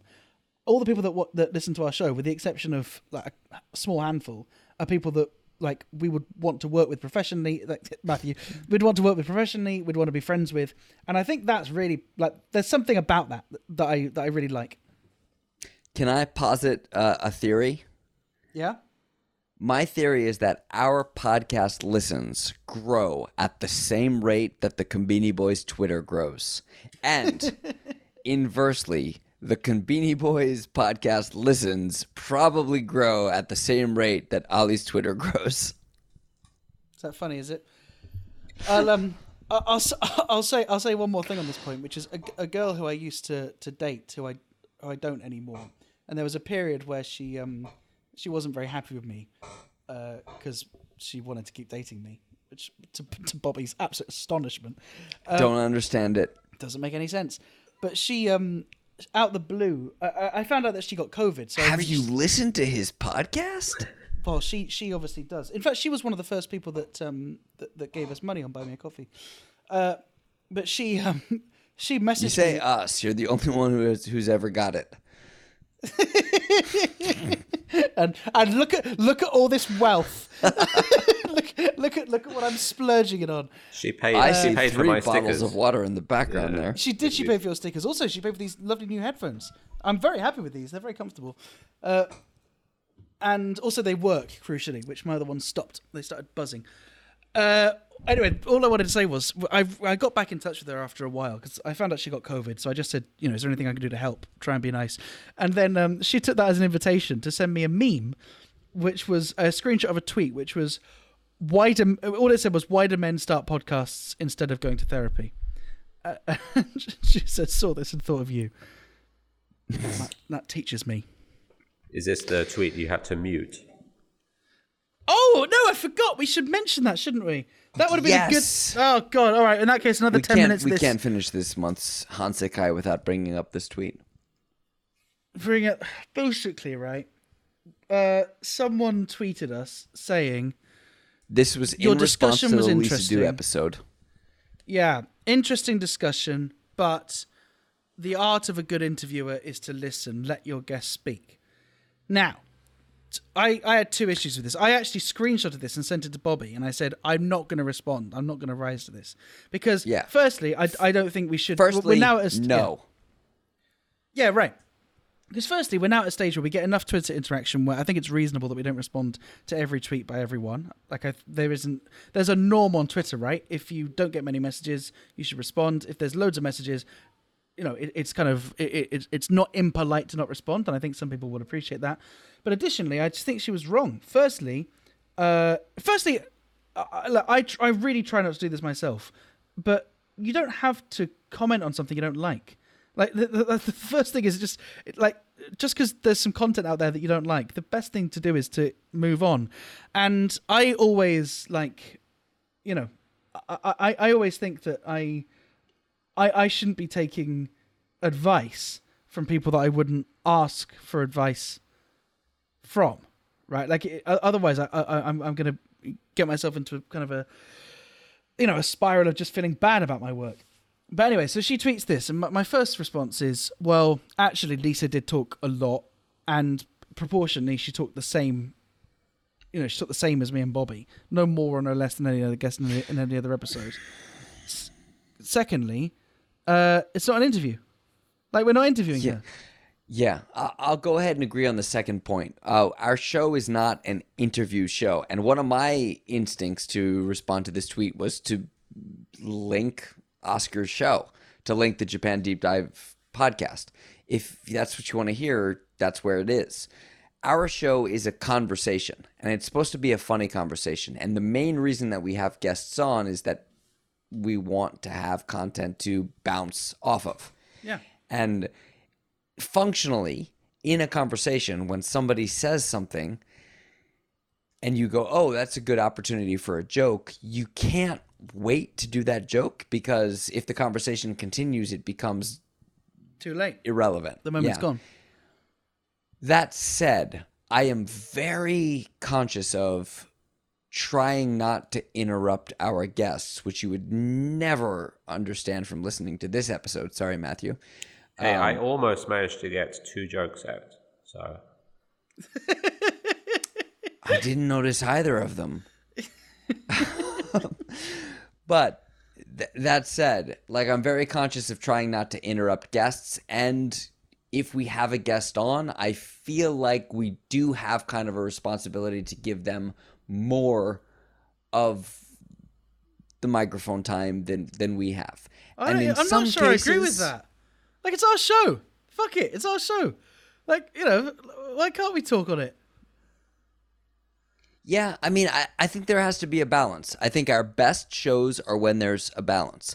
And in some cases, the interruption and the time between when the show starts and when the guest finally starts to get their platform to talk about what they're there to talk about is super long. In some cases, it's egregious. And in listening back to the shows this month, I noticed that in Anne's episode, before she really starts to get her moment to talk, there's 10 to 15 minutes of us doing our in-jokes. Yeah.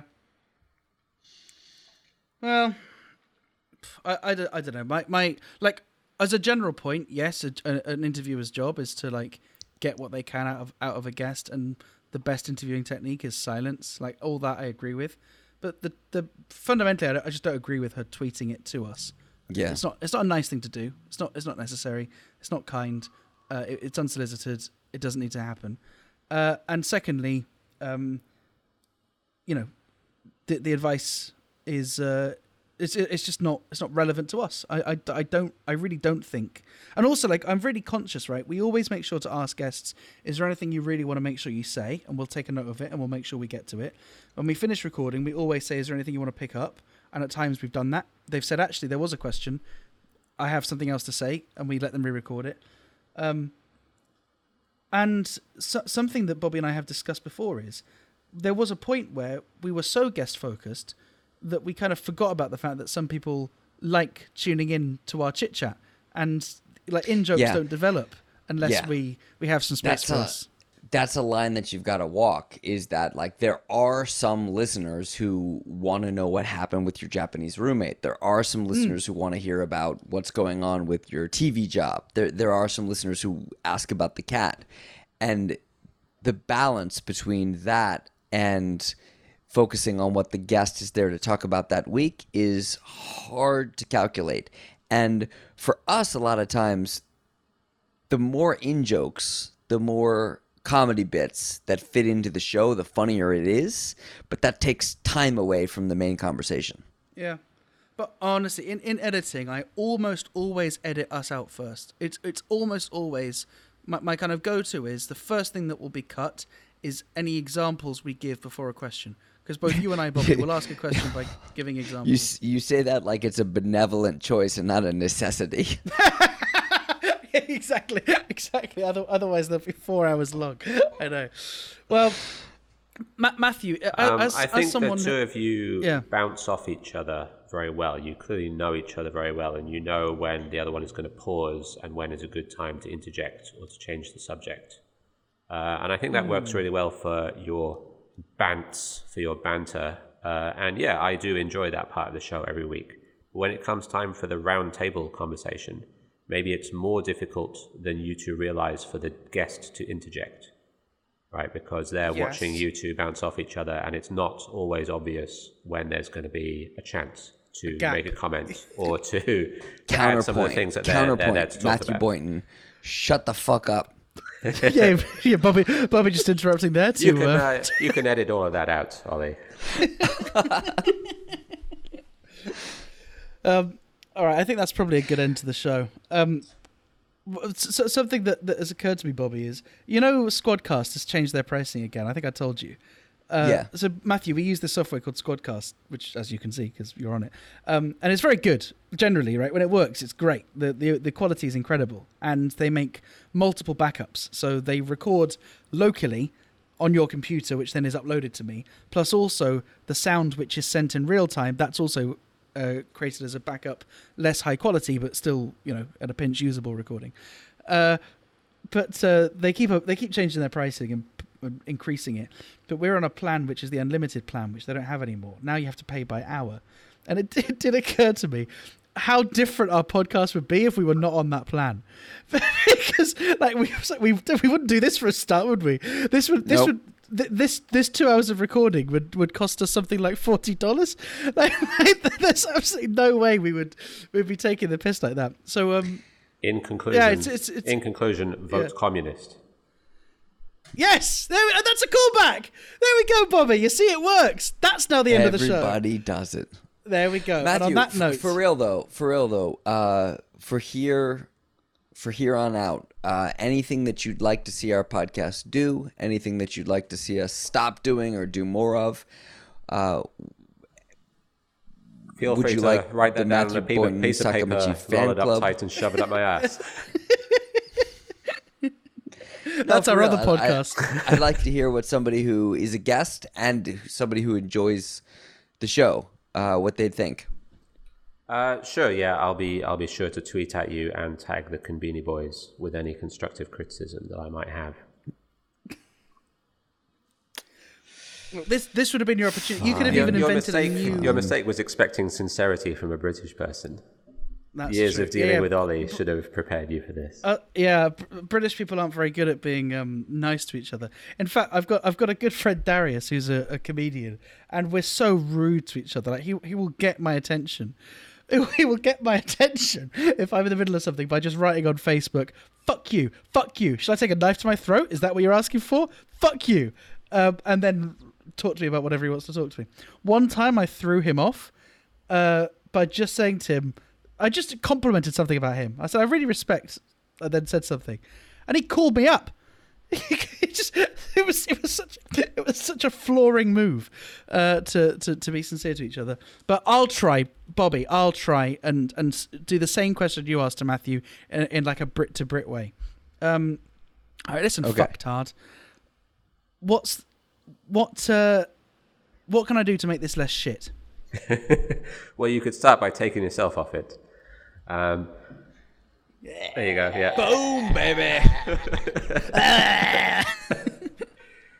I don't know. Like, to be perfectly honest, I don't have any notes really. I'm not a podcast professional.